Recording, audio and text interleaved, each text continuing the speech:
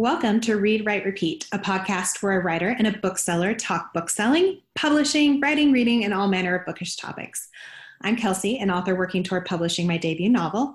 Unfortunately, Keisha got called into Booksell last minute and can't be here. But in her stead, the wonderful author C.E. Clayton is joining me today.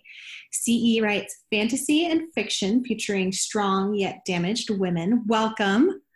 Hello. You can call me Chelsea, by the way, if that's Awesome. easier. I will happily call you Chelsea. I love the name Chelsea. Thank you. I know. I can't imagine why you would. I often get called Chelsea, so. And the only reason why I use the pen name is that my mom got real creative with the spelling of Chelsea. So when I tell people my name, anytime you think of like, oh, I can Google that and find it, you will not. It will not happen. So it's easier for everyone to just do the initials of my first and my middle name. It's really cute. At Starbucks, they always like, oh, how do you spell your name? Like, just however you want, it's fine. Just spell it. Yeah, it's fine. If you say it the same, and that's where the problem comes in. Right.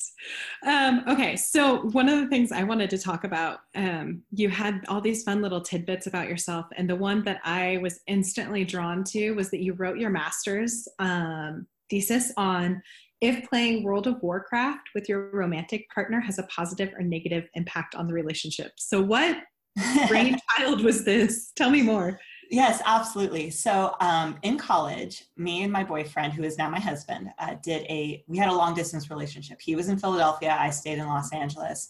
And one of the things that we did together to kind of help bridge that distance, that literal distance between us, was we played games. And there's always this kind of stereotype that, oh, video games are bad for you. They're going to keep you inside. They're going to ruin communication. I mean, it's the same argument that's been used with every popular media that's ever been used. Oh, when movies got sound, when TV came along, it's like, oh no, this new thing is going to ruin how we interact with people. Dating is never going to be the same now that we have, things like Tinder.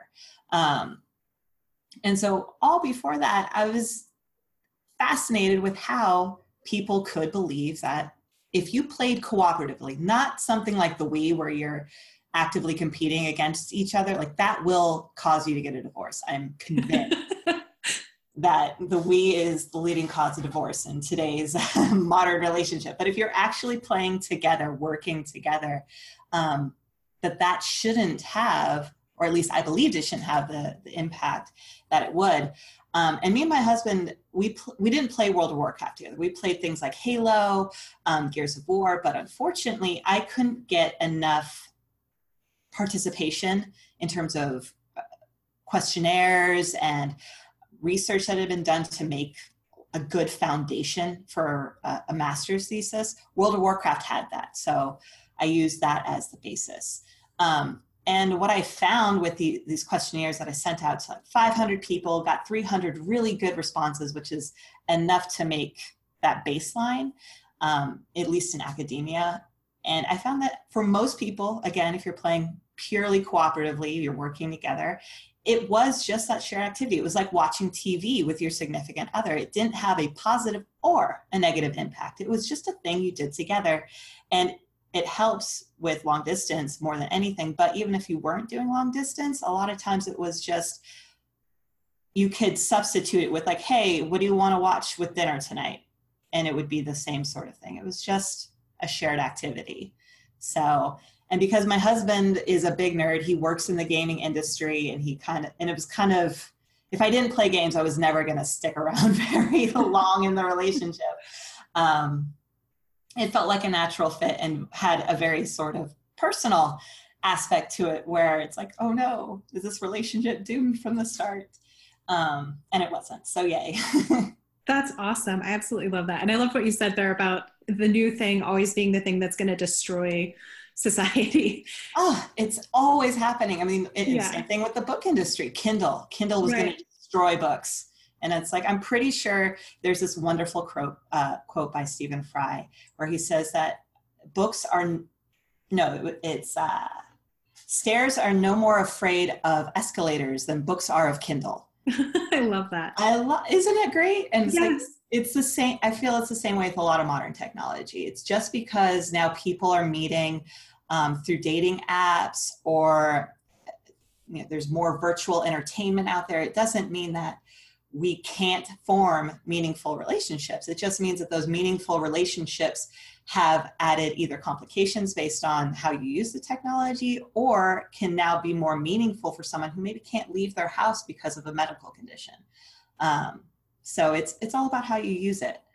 Absolutely. And I think back to ancient technology, when books are first coming out, and from, before that time, people are passing down these stories through memory. And so there's this fear that now people won't remember things. And there was resistance toward the written word as well. So it's not a new, not a new thing. And we survived that. Just barely.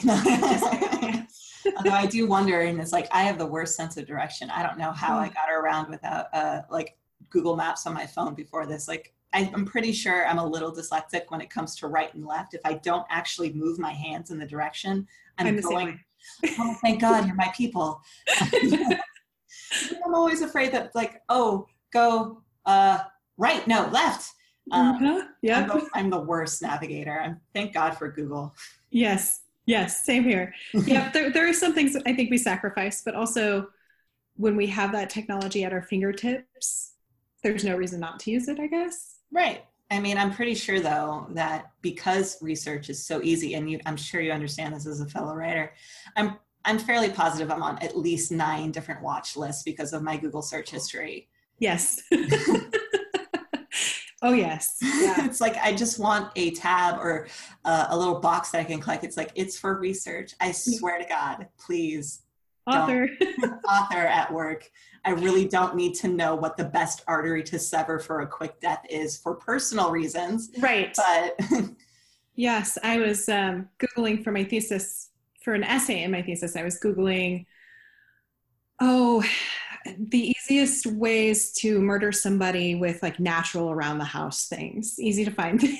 Wonderful. What was the answer? I'm intrigued. I mean, it was, a dozen different things. You can slowly overdose a person on Tylenol every day, little gas leak here.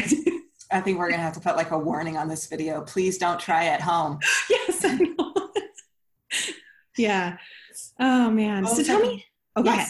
No, I was just going to say, right on the heels of me trying to figure out what was the best artery to sever so someone wouldn't know that they were going to bleed out really fast, I followed that up with medieval birth control.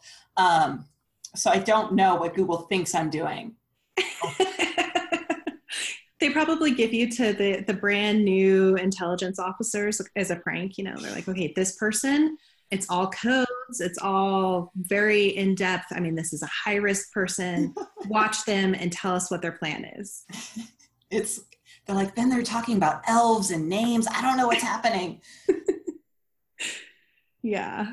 Okay. So tell me a little bit about what you write. You are kind of a jack of all trades, it seems like, when you come to what you like to write. So I definitely try. You look at these really big authors out there, they always seem to just write one genre. J.K. Rowling, Pierce Brown, even like Leigh Bardugo, all of them seem to only write fantasy. And if they write anything outside of their hit series, and you see this most with like J.K. Rowling, she tried to write something that was not Harry Potter. It did not go well. Yeah. Which is unfortunate because she is, she's just got pigeonholed and she's got so many more stories to tell, I'm sure. And I am of the camp of Potter less, and I'm sorry ahead of time. It was just one of those things where it's like, I'm ready for Harry Potter to kind of end. But it's unfortunate where if you like other stories, you like reading other stories, which I do. I don't just read fantasy. I don't just read young adult fiction. I read horror, I read thrillers, I read mysteries, I read contemporaries, fantasy certainly. But if I don't read just one genre, why should I only write one genre?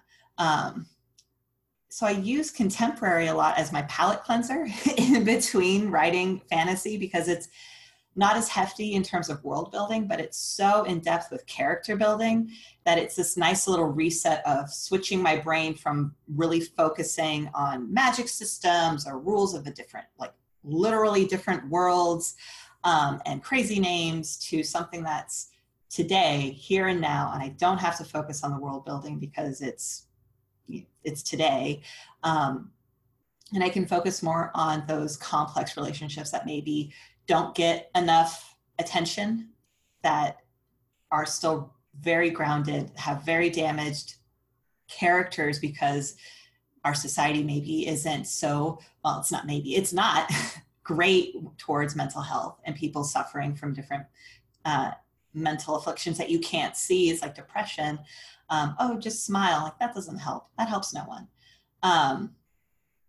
So writing those stories where I can delve deeper into characters in one genre and then build giant worlds in another kind of keeps everything fresh without burning out on just fantasy and feeling like, oh, I've already made magic. I've already done feral elves. I've already done medieval. I've already done science fiction. There's nothing left to tell.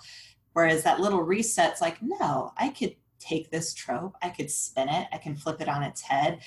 I wonder what would happen to a character who has social anxiety, like they're afraid to leave their house, but they're also the chosen one. Like, what would that be like?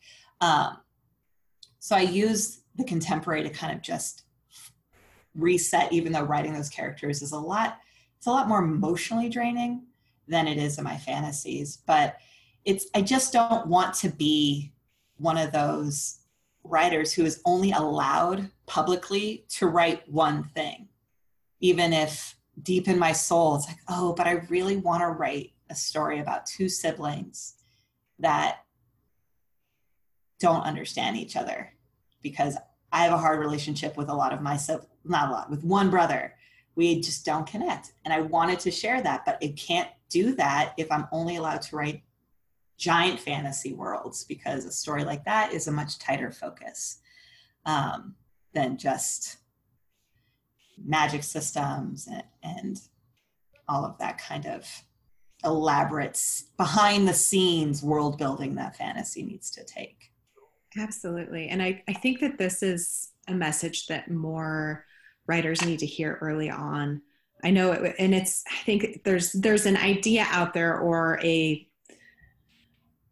rule with quotation marks around it, that you can only do one thing. Because I remember writing my first novel and getting done with it and freaking out because I didn't want to write it was a thriller, and I didn't want to write another thriller. It was really the only thing I had in me. And I figured that was it. Yeah. For my writing career, that there was nothing I was going to be able to do, right. Especially after digging around. And there's so much out there that says you have to write one thing, and, often fan bases won't follow you, which is definitely not true. And right. I'm glad that there are authors out there like you who are willing to not only do that, but also share that is not true. And I think a lot of what it comes down to is like when you're, when they always talk about the business of building an author brand, a lot of times what helps if you don't want to write just one genre all day, every day, is to have a central theme to build your brand off of. Like for me, it's these, really strong yet damaged women that are constantly striving to be the person that they can be proud of come the end of the book. So it's always this, very character focused. And even if I have a fantasy that's pure medieval fantasy, like my Monster of Selkirk series, or if it's more science fiction or even contemporary, that central theme is still damaged, strong women. And if that means that I have to use C.E. Clayton as my young adult, because there's always, that's the tricky part, is if you go from young adult to adult fiction, because then you don't necessarily want to offend your young adult readers when they pick up your adult books and suddenly there's swearing and sex and gore. Right.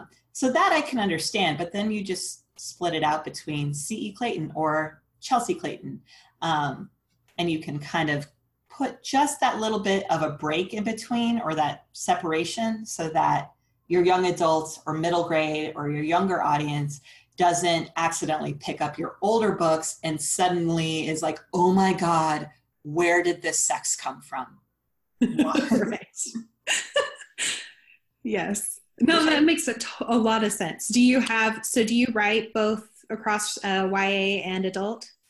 My work in progress is definitely do. So my series that's out right now is all young adult. There's all the cursing in it is kind of like the whole, oh, bloody this. And like, it's not going to, have to be bleeped out on popular television. Fingers crossed. Netflix, pick me up.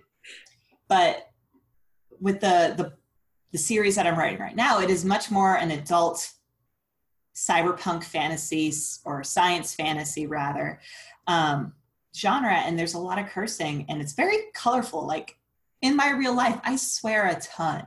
It feels natural to me. I am a bad You are our people. Yay! And it just, people talk like that, especially if they're supposed to be in this sort of underground situation. You're dealing with soldiers, you're dealing with mobsters. They don't just say, oh, shoot. Right. So there's a lot of swearing, and I do like to get descriptive, and that includes mainly it includes gore, although sometimes it goes into the sexy bits, but that I have to be drinking wine for. I love it. I get so embarrassed, but not when I'm writing about violent scenes. I'm not sure what that says about me as a person, but so it is very much adult. Even if it was just language based, it would be very uncomfortable to listen to in an audiobook version because some of the characters swear at least 3 times in a sentence. So for that, I may drop part of the pen name and go back to my my real name and just hope that people can spell it when they search for me. Just because it is such an age jump from my current series to what this is going to be. Yeah, I could see that. Oh gosh, who was I? I love listening to Molly Harper audiobooks read by, I'm trying to remember the name of the narrator for is absolutely amazing. She's sarcastic and funny. And I saw that Molly Harper is now doing a YA series. And I imagine it's a little bit easier for your fan base to go from adult to YA without that need to be real concerned. Yeah, especially since with a long series, like the Monster of Selkirk is 6 books. So if you start with, and same thing with Harry Potter, is the same sort of example. You start when you're younger, and by the time you get to the end, you've aged 6 years maybe. If you're reading a book a year, I hope you don't. But either way, with the Harry Potter, I forget how long. But there's that gap. So your readers are aging up, and they can age up with your characters. It would be a little strange if you had, it's like almost similar to what The Simpsons deal with. It's like the characters are never aging. Yeah. They've been here for 40 years. So it's easy to kind of age them up with your readers as long as it doesn't cross a line of how gratuitous things get. But if they read book 1 and then they continue on in the series, I feel like there's a little bit more forgiveness if things get a little bit more mature towards the end of a series, because that feels natural. Definitely. But if I think almost the biggest controversial one in terms of just popularity, so I know most people have probably heard of it, is the Sarah J. Maas books with a Court of Thrones and Roses. I don't know why that's such a hard word for me to say.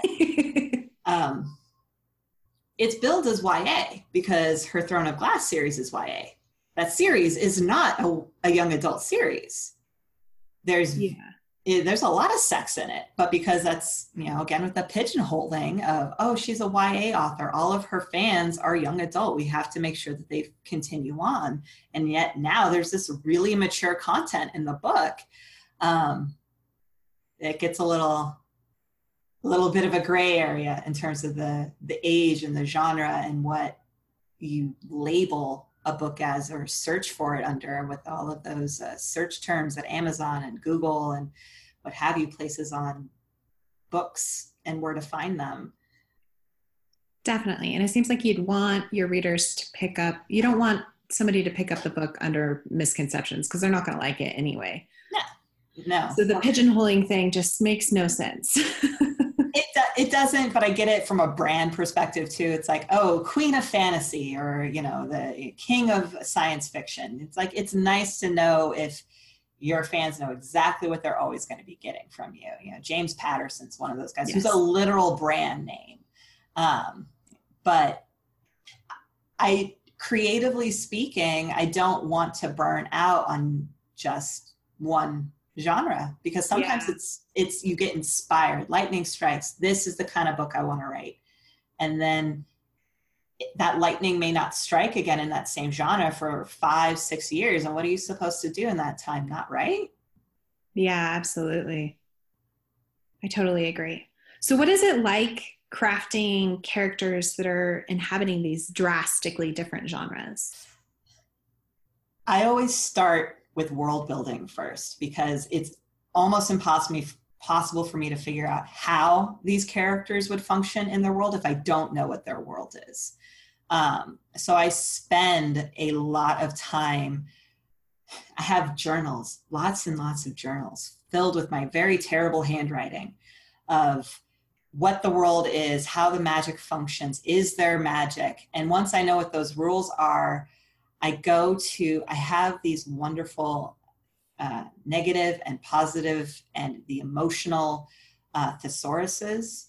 And I go into them and figure out, like, if a character is a martyr, and they're always kind of, woe is me, how would that work in a world where they can cast magic? You know, it's really hard to be a martyr if it's like, poof, I've just made myself a dragon to fly on. Feel bad for me. Doesn't really work. So I go through these traits and find, like, that would be an interesting one, or a complicated one, or that would really clash, because you like that tension, right, when you're writing these stories, because that's what makes the book interesting to read. Like, oh, how are they going to get out of this one? And I can find a lot of those different traits, both positive and negative, and how someone would behave if they had that. And sometimes a positive trait where you think, like, oh, they're generous. Well, that could be a negative thing if they're generous to the point of now they live in a cardboard box because they've given everything away. So that's how I go about crafting my characters. I have to know what the world is first. And then I can go and figure out what character traits, not even what their personality is necessarily, because I don't know if they're funny yet. I don't know if they're romantic, but I do know that this person is racist. And that's going to go over really poorly if they're racist against the magical creatures that happen to be the ones in charge of their world. So a lot of times that little nugget can apply to both contemporary and fantasy worlds, but it's how that world is set up and how that trait would then complicate their lives once it is placed into those very strict rules that I've already figured out, because my journals help me keep it organized in my mind, even over 6 books of writing. And that even includes goes as far as fashion. I go through and figure out what the characters are wearing. Pinterest is my friend when it comes to clothes. So I know what these characters are wearing. I have their personalities. I have their backstory, and all of that stuff may not be what the reader sees, but I know that my character was bullied as a child. And therefore, each time he sees a small kid who's being picked on, he's going to go into action. So just kind of crafting all of this elaborate, intense backstory that no one sees ahead of time, so that once I do give my characters names and figure out what their voice sounds like, they don't seem out of place with their world, even if some of the traits like could fit from contemporary to fantasy. Absolutely love that. There's some great tips in there. What about for like, okay, so with your novel series, Selkirk, right? Did I say that right? Yes. With that, you have feral elves in that one, correct? Yes. Okay, so the question here is, how how to build relatable characters within a world that is very otherworldly. Like what are some of your tips and tricks? What are some of the things you think about when you're doing that?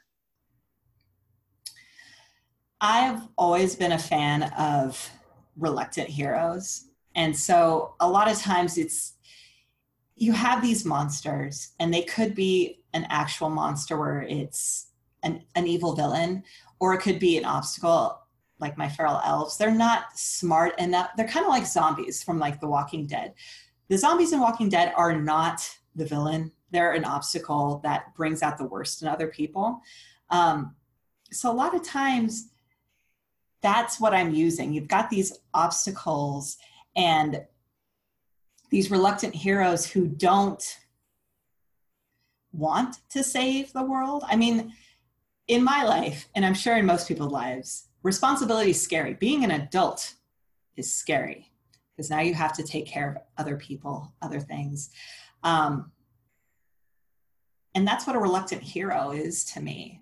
And so if I don't want to shoulder extra responsibility, extra burden, because I'm scared of failure, I'm scared of the pressure of performing well, maybe all I want to do is hide, to run away, wanting to be someone else because you look on Instagram or Facebook and everyone's lives look perfect. They all look put together. They look like the kind of person who could save the world if they were just given a chance.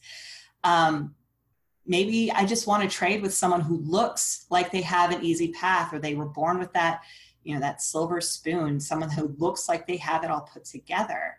That's a relatable feeling that I think most people have at some point in their life. Totally. And to me, those are all my reluctant heroes. They are terrified of the responsibility of being in charge, of having to take care of someone else that isn't them. Like if you screw up and you're the only person that's affected, okay, that sucks. But if you screw up and suddenly you have a team of people, let alone a world that is counting on you, that is terrifying. But having characters that can overcome that, I think gives comfort and hope for people who are scared of that responsibility, like I am. And so I do try to make sure that while these reluctant heroes are, terrified of our proverbial adulthood, they are able to do it, even if that does mean they have a lot of help, because realistically, very few people can do everything on their own. And I use that a lot for heroes in fantastic situations. Like I would love to be able to know how to dual wield daggers or to fire a bow and arrow with perfect accuracy, but I can't.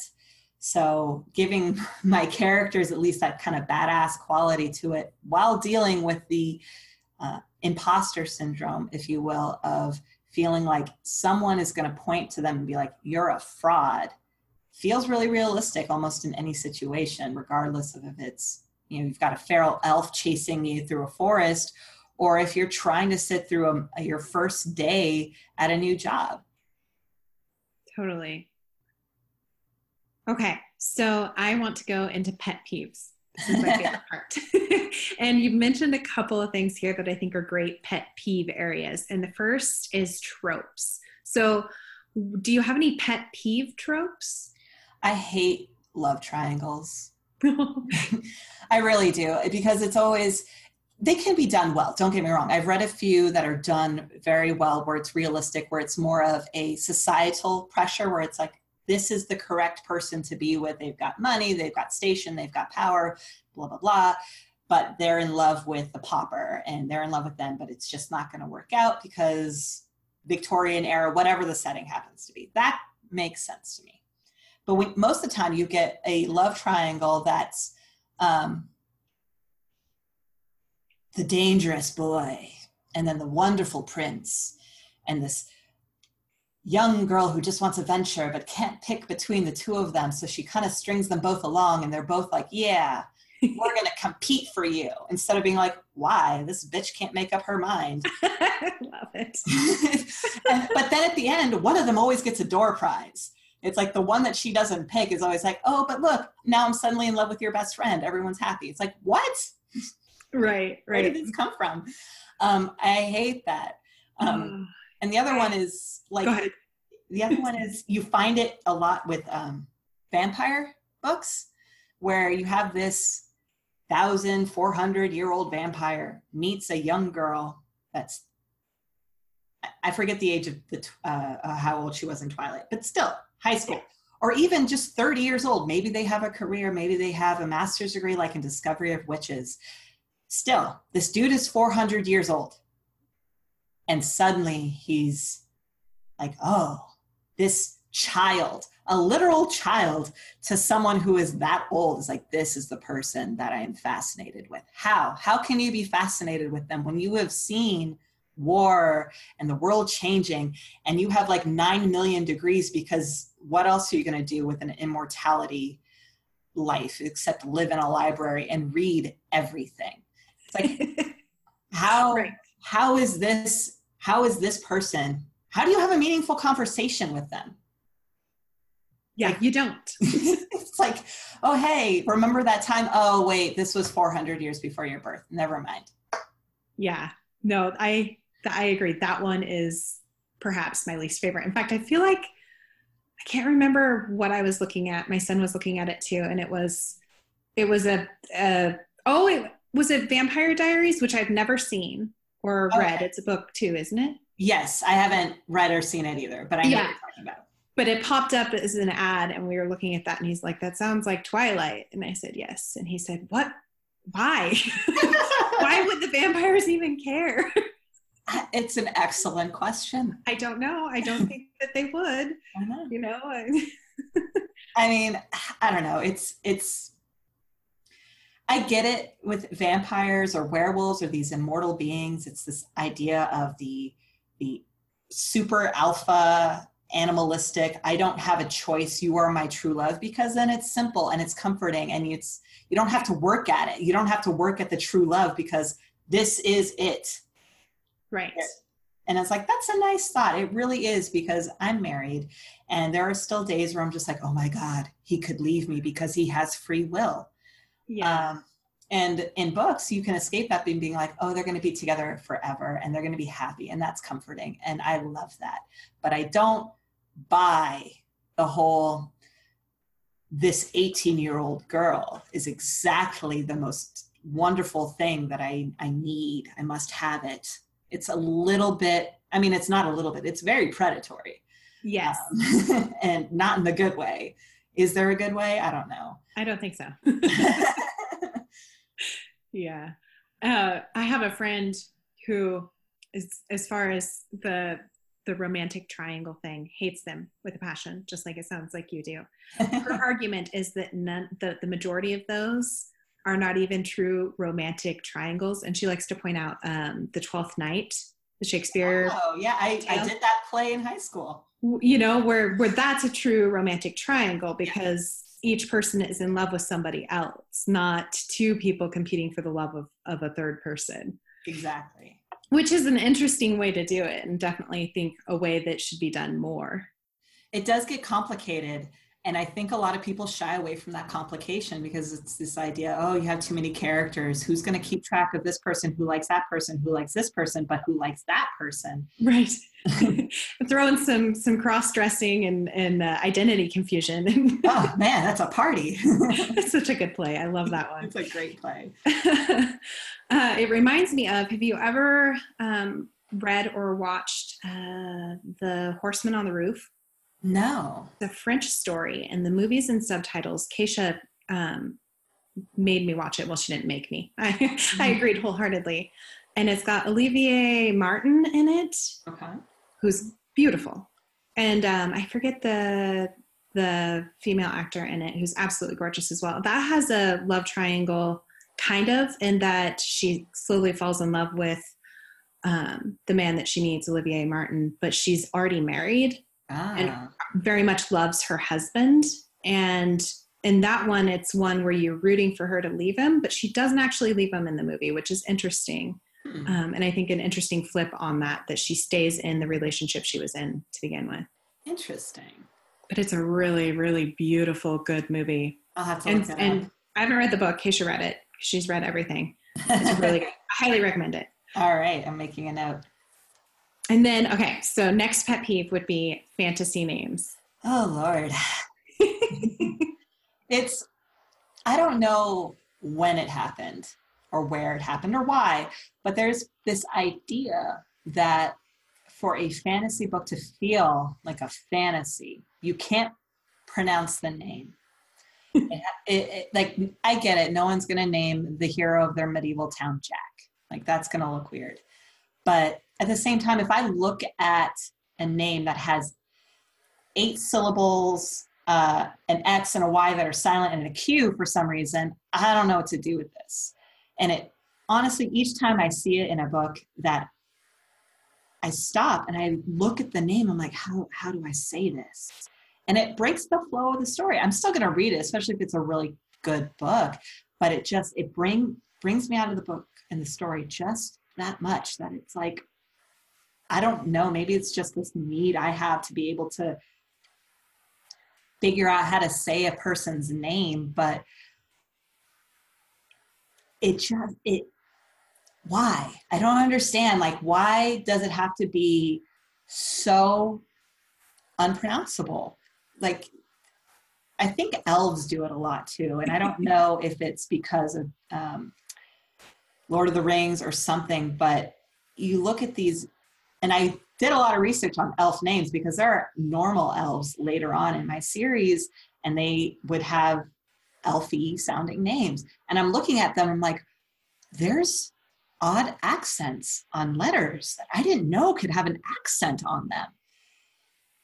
Wow. I don't think a human tongue can actually form this word.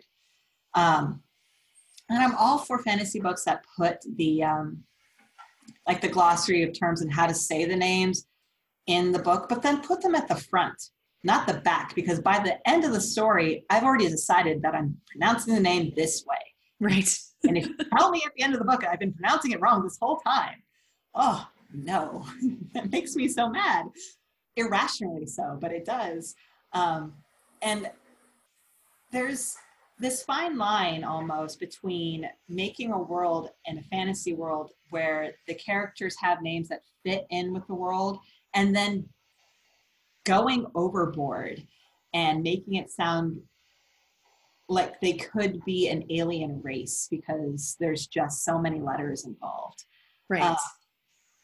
And for me, the way I go about naming my worlds and my characters is I figure out what the region is that I'm kind of basing it off of. So for Monster of Selkirk, it's very Scottish, very old European. So I go on this website called BehindTheName.com. I love this website. And they have regional names of all over the world and every culture you can think of, and some that, and including mythology. And it also lists out modern versus old-fashioned names that maybe have gone out of style, or they have changed the spelling to fit with a more modern time.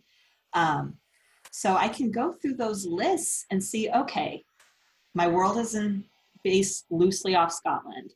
What are some of those names? Okay, so Randall is a common-ish name, but back in the day, it was spelled almost like Hragnall with an H. I'm sorry, it sounded terrible.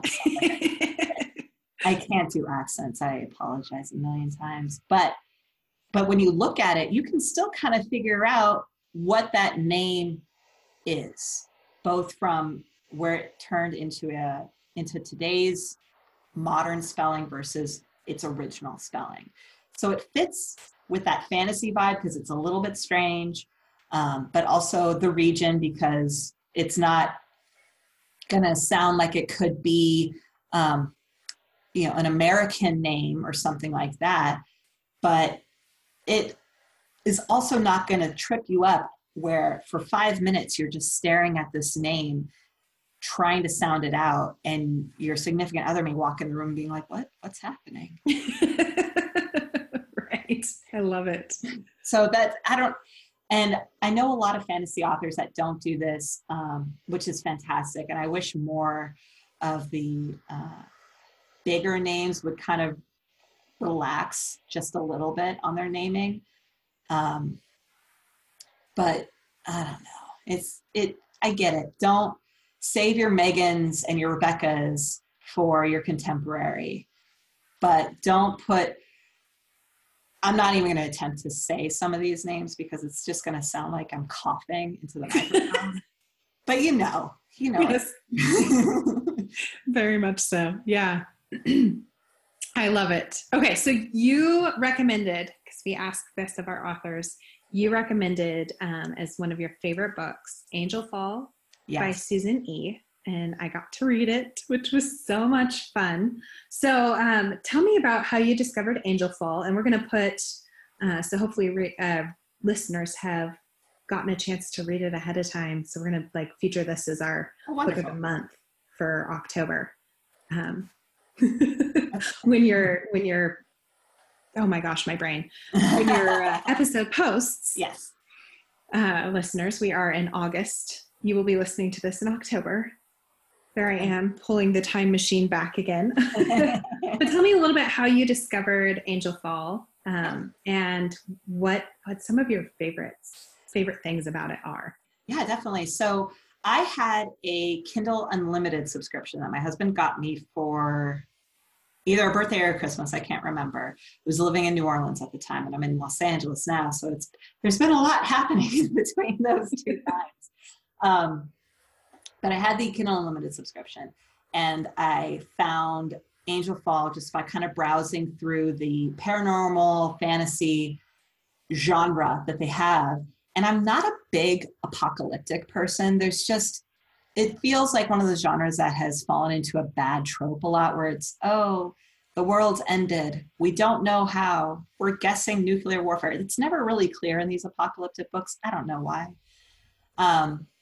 And now we're gonna save it somehow. Apocalyptic books and dystopian have a very fine line in between them.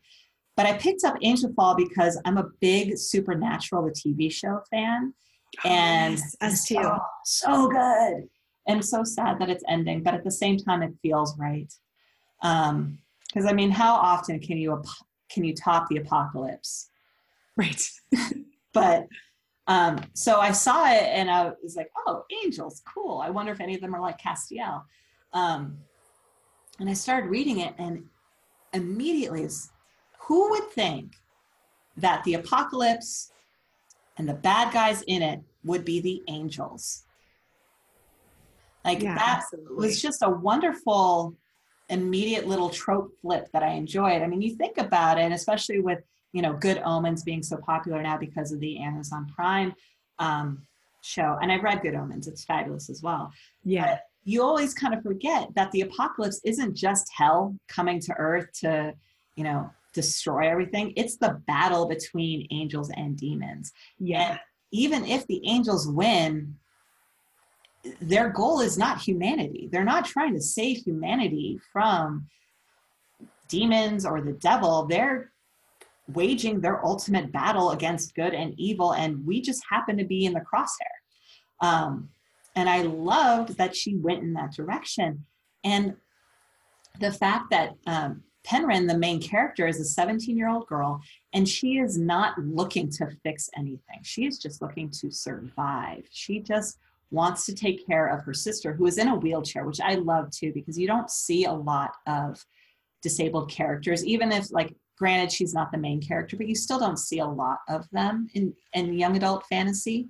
Yeah, absolutely. So I was really excited by that, and the fact that she's also taking care of her mom, who is seeing demons well before the end of the world happened, and how that relationship made her very capable to believably take care of herself, because her mom was prepping her to defend herself if she ever attacked her own daughter. And I thought, that, one, sucks, but two, that makes sense of why all of a sudden Penryn is this badass who can fight and defend herself and can also take care of her wheelchair bound sister. And so I love that all of her goals are personal. She's really just wants to take care of her family and make sure they're fed and safe and they're inside by nightfall. And then once that gets upended and her sister is kidnapped by angels, weird, that her goal is still just personal and that it evolves over time into becoming something bigger. But it doesn't start with this huge, I'm going to save the world goal. It starts at something more relatable and evolves over time. And I love those kind of stories because you think about with the Marvel and all of their movies out, it always starts with like, we have to save the world. It's like, great, we saved it. Now what? Well, we have to save the galaxy. Okay, awesome. Now what? Right. So I really love that. And the fact that her and Rafi, who is the angel that she reluctantly works with to get her sister back, are not like, they have this really wonderful enemies to friends, because I won't say lovers because it doesn't quite go that far, vibe going on. And I know that's getting more popular now, the enemies to lovers trope, but at the time that was one of my first introductions to it. And I really, really loved the tension that they had and his pull of knowing that getting involved with a human is bad, is really bad. There are huge consequences that I won't say because of spoilers. And he fights against that, but still wanting to be helpful and help her because he sees that his side maybe has lost its way along the way of the apocalypse. And it just felt so multi-layered with there are good guys within the bad guys and then bad guys that are humans and it's a very dark fantasy. And I've always kind of gravitated towards more of that darkness than chosen one type fantasies. Yeah. Where, there's an orphan and suddenly they're the savior of the world and they just insta know how to be awesome. Right. I love it. We might have to have you back on to talk with our author friend Rachel about fantasy tropes because she has some similar comments and I think you two would hit it off and have a wonderful discussion. So we'll definitely have to have you back for that. That would be great. That'd be awesome. Oh gosh, I had never heard of it. And I don't think that Keisha had either. And I was blown away by it. I really loved it. I thought she did an amazing job with her characterization and her characters were so deep and complex. And really a great job writing the darker parts. You know, she handled them really, really well. And they were very vivid and the emotional tension between Rafi and Penryn was amazing as well. And Rafi's sense of humor. Yeah. I loved that. And I thought that was a perfect way to kind of balance out the oppressive darkness that could have been present for such dark matter in the book. Oh yeah, definitely. Yeah. So I thought it was absolutely fabulous. Who was your favorite character? I really loved Penryn. I thought she was great. And Rafi's humor, oh my God, you're so right. Like the dry delivery he does sometimes. It's just like, oh, Rafi. Do you have a favorite moment? This is one of those books. I'm not a big rereader. Like if I have my TBR is so huge and I get so many book requests from other indie authors that I feel guilty going back and rereading old books because there are so many new things to discover. But this is one of those series that after reading it on Kindle Unlimited, I bought the whole thing in paperback. I love it. So I can go back and reread, starting with the paperback, because I feel, again, weird, that I didn't read the paperback, even though I've read the book. So it's been a little while since I've read it, but one of my favorite moments, and I don't know how much I could talk about it just because of the spoilers, but is the headquarters that they go to in San Francisco. Yes. The angel headquarters, and just seeing the different kinds of angels that they had in there and how they functioned, and that, how do I say this without spoilers? Where Rafi goes to try and get his wings repaired, that area, Yes. Oh my gosh. I loved her world building and how layered it felt. And Yes. I almost wanted more of it. Like I wanted a bit more of the world. I found myself wanting that. Like that's how amazing it was. Yeah, and I mean it's set in San Francisco. So, for people who live in California, she may have gone a little light on the world building because it's like, oh, it's San Francisco. What do I really need to say about it? Yeah. But I agree, like I wanted more of the angel side of how they Yes. changed the area, how they made these headquarters, how they made that area where that Rafi goes down into to try and get his wings fixed, where Penryn goes to try and find her sister, like that whole den of nightmares. Like I wanted to see more of what the angels were doing, and you just get that glimpse. And I know that it's going to be big in the next book, and what comes of it, and what happens with, and what Penryn needs to do for her sister afterwards. But I did want to see a lot more of what the angels were doing when they were hanging out on Earth. And it's one of these things that I also put a lot in my books. And I was doing it before I read Angel Fall, but it makes me feel better after reading it. I love this idea of an absentee God, where you have people who know it's there, but he's not talking anymore. And he's not telling people what to do. So you're just standing around waiting and hoping that he's going to say something. And all of the angels are kind of in that same boat. And I love that because it's, it really tests faith. And if you don't have faith, how destructive that can turn, with thinking, well, God would say something if he didn't want us to do this. Right. And it's like, whoa, calm down there, guys. But I really like this sort of like knowing that, yes, there is a higher power, but where is he or she? Like what happened? Where did they go? Yeah. And I think that's a very relatable feeling in this modern age, is that feeling of where is that? Exactly. I love it. I put it, when it gets further in my series, I dive real hard into that with one of the main baddies that my main girl Tallis has to deal with, is someone who is driven mad by this need to talk to God, because the elves can talk to their deities. They're very much it feels like the Tolkien elf, where the trees are really spiritual beings and they can kind of converse with them and feel like they're getting direction, even though elves have complete free will. So it's not as involved as popular Christian mythos might be for how they view God, but the humans don't have that.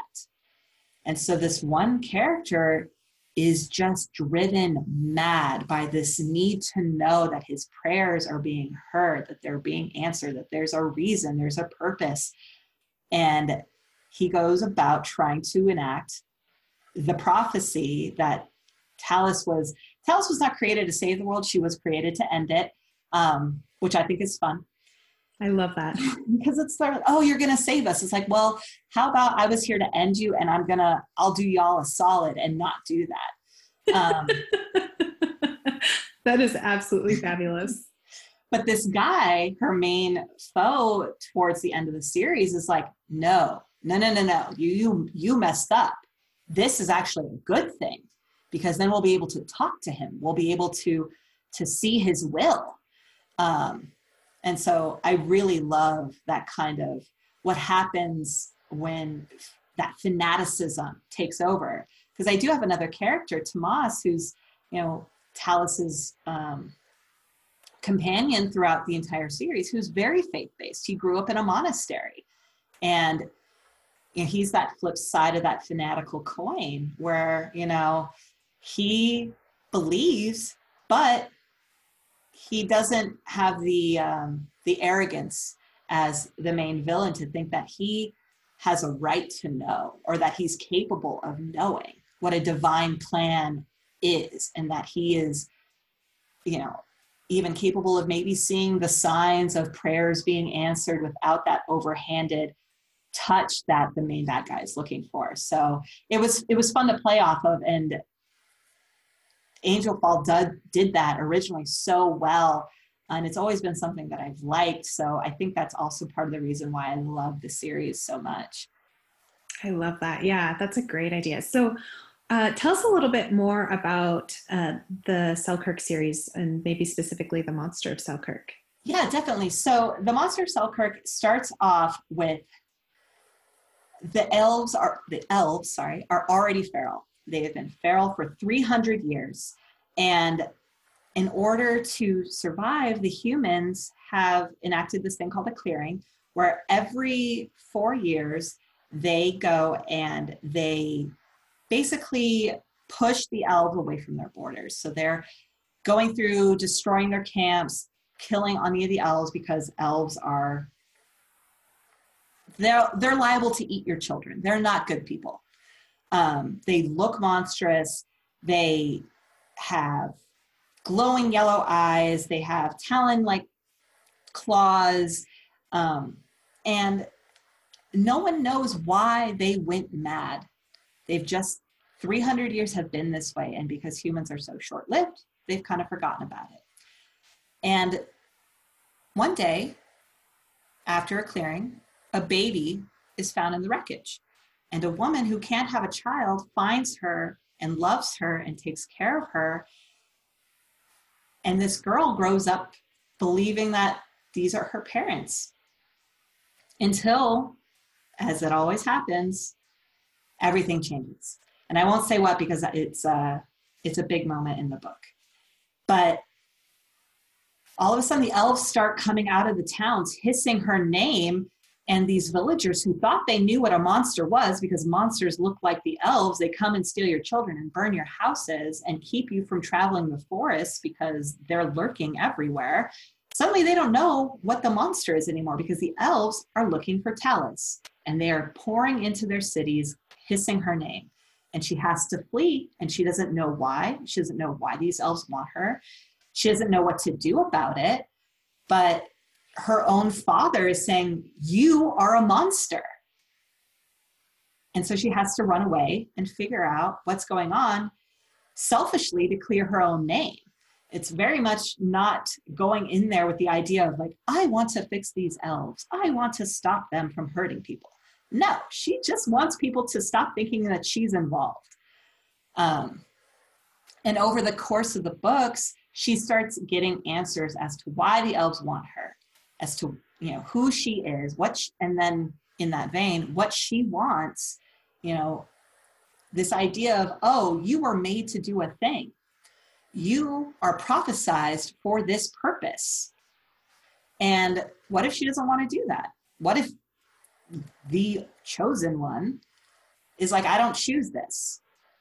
And so it's very much an exploration of her figuring out what she wants, how she wants to do it, and getting help to do it, because she knows she can't do it alone. So it's very much a companion story, a journey with her physically traveling to get these answers, but also a journey of self-realization, which I think works really well for young adults, because they're still trying to figure out what they like, what they want, what space they occupy in the world.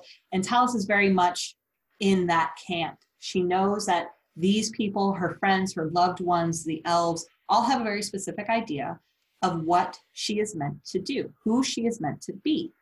And she doesn't want that. She wants to live a life of her choosing. And a lot of the times she just wants to live kind of in the shadows. She doesn't want people to notice her. But sometimes that's not a choice that we can make. And so she makes these hard decisions. There's a lot of heartbreak. Not all my characters make it to the end. But there's also a romance. No love triangles. I love it. But it does go over 6 books, because I am not a fan of series that just never seem to end. This has a goal that is set up in the beginning that does come to a very concrete conclusion at the end of who is the monster Selkirk. And it plays off that idea of, in old mythology, monsters weren't necessarily inherently bad. They were a gray area, either a beacon of change to come or a warning of things that could get worse. And so that's kind of the monster that I play off of for Talis specifically. She is a warning. She is a beacon of things could get nasty. And depending on how you treat the situation, it may get a lot worse for you before it gets better. It sounds absolutely fabulous. I cannot wait to read it. Would you mind reading a tiny excerpt for us? Yes, definitely. And I'm not gonna do voices because that's okay. I don't do voices either. But just for a little scene setting, this is Talis and her cousin Donovan, who have just fled after the inciting incident of the elves coming in and hissing her name. And there's a brief pause of in between the fighting where Talis is very trying to come to terms with everything that's going on. So that's a little bit of the scene setting for this little excerpt that happens in book 1. Excuse me. Talis should have been more attentive to watch for birds or deer, but she could not help but brood and be distracted by her own thoughts and worries. Thankfully, Donovan could not sleep either. Joining his cousin, he gently bumped her shoulder as a way of greeting. Talis glanced at him. "It's not fair, cousin." Donovan nodded. "No, it's not. I thought that coming here, I thought I'd finally have answers and figure out who I was, but now I don't think I want to know. I don't think I'm going to like what we find. I just want to go home and pretend like none of this happened. I'd even marry Honric if it meant we could all just go back to the way it was." "Oh, come now. You'd be bored stiff if you married Honric and stayed in Kincardine." "Maybe, but I didn't want this." "I know, Tally, but the world is not obligated to care about what you or I want. I'm sorry it happened to you, but, well, if it helps, I think they'll be able to handle it, whatever it is. But I don't want to handle it. I just want to be normal." But being normal is so dull." "So what? I'd rather be boring than hated and feared and treated as an outcast." "But this way, you'll get to be a hero, Talis. People would kill for the opportunity to save their country." "I don't want to be their hero. I don't want to be anyone's hero. I just wanted the chance to be like everyone else. I wanted someone to protect me just this once. I don't need someone to shelter me, but it would be nice to be protected all the same. Don't I deserve it? Strong or not, I want someone to hold me and tell me it will be all right." Donovan draped his arm around his cousin's shoulder and gave her a gentle hug. "I know, Tally. And maybe one day you'll find someone who will be able to hold you and make you feel safe and secure no matter what. But for now, we have to keep going. We have to keep fighting." Talis gritted her teeth. You're right. "Thank you, Donovan. What would I do without you?" Donovan chuckled. "Curl in a ball and try and hide, most likely." Talis rolled her eyes. "Oh, right. I forgot all about the running and hiding. Is that still an option?" They laughed together and passed the rest of the night in silence. Yay! That was fabulous. I love the dialogue there, and dialogue can be so hard to nail. That felt spot on. Oh, thank you. I always get a little self-conscious about writing guys because it's like, do they sound like dudes? Definitely. Well, thank you so much for joining us on the show. Oh, thank you for having me. This was so much fun. And maybe next time, if you guys want me back, we could talk to Keisha. Yes, we'll have to get Keisha back on and my friend Rachel and talk some tropes here. That would be a blast. That'd be awesome. There's a wonderful channel, by the way, where I watch a ton for trope talk. It's specifically about tropes. It's from the Overly Sarcastic Productions, and she does this whole wonderful YouTube channel all about tropes. There's like 33 videos of it, and they talk about the tropes surrounding strong female characters, evil empires, all of that kind of stuff. It's awesome. Oh, I love it. That sounds great. I'll have to check that out. All right. Thank you, listeners, for listening. That's it for now. Happy reading and happy writing, everybody. Bye. Thanks, everyone. Dun, dun, dun. Dun, dun, dun. Dun, dun. Sorry. I'm just going to randomly throw that into every episode now. It'll be like in a random part. Scare the bejesus out of our listeners whenever they hear it. That brings us to the end of yet another Read, Write, Repeat episode. We have to give a big shout out to our producer, Vaguely Human Productions, for making us sound so great, and a huge thanks to Mike Friedrich for our intro music. You can find links to all of these lovely people in our show notes. Listeners, thanks so much for giving us your time. We'd love to hear from you, and doing so enters you in our giveaway.